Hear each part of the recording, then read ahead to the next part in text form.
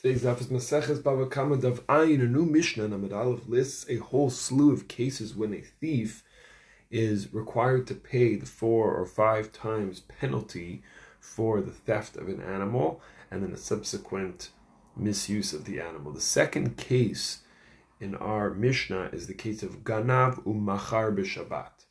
So the thief not only has stolen somebody's animal, but then he went and sold it. And he did it not on any day of the week, he did it on Shabbat.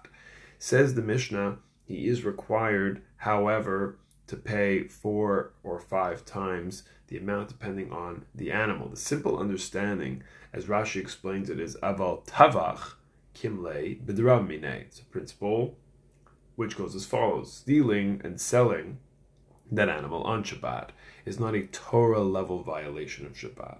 It's rabbinic level violation. Slaughtering the animal, says Rashi, would bring about the severe punishment for violating Shabbat. That's the malacha, the prohibited creative activity called shchita, of slaughtering. And that would result in, therefore, we would pin the more intense punishment on that person and exempt them from the 4 or 5 times penalty. Now, the Gemara comes along and actually quotes a Braita that disagrees with the Mishnah. The Braita just says 2 words, V'hatanya patur.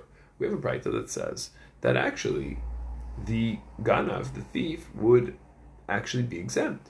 So hold on a second. Which one is it? So the Gemara has a discussion to try to explain why the Braita says what it says. So the Achronim explain that we need the reference to the Mishnah, because what happens when a person does something that's prohibited, even if it's rabbinic, we'd say the action is going to be batel. The action, it's as if it never happened. And in the example, of course, we have the example from our Mishnah.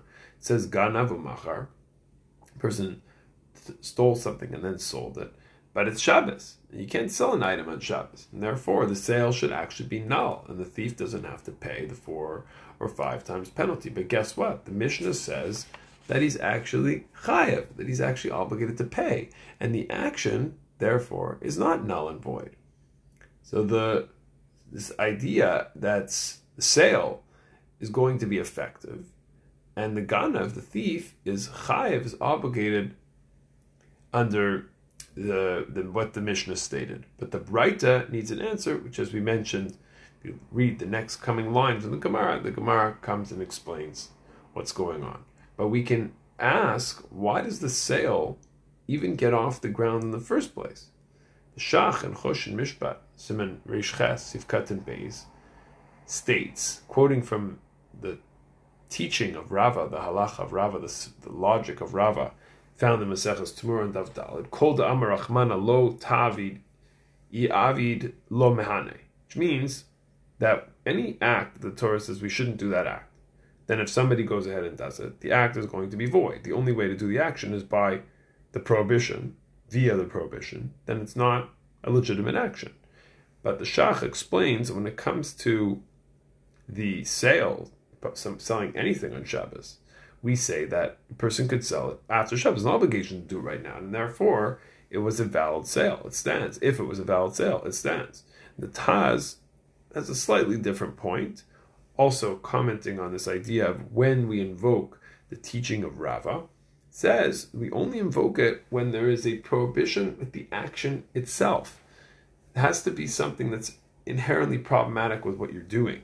The act of a sale, it's just an exchange of ownership. It's not the issue that is going to create the problem. What creates the problem? It's the fact that it's Shabbos. It's the fact that the day itself is Goret, which is what causes it to be prohibited. So we have to understand that the bottom line here, if we look at it, is that this person doesn't care too much about the sanctity of Shabbos, nor does he care too much about respecting his neighbor's property. He's going to be ultimately accountable for both. What he's going to be accountable for down here is going to be dependent on the severity and the nature of what he did.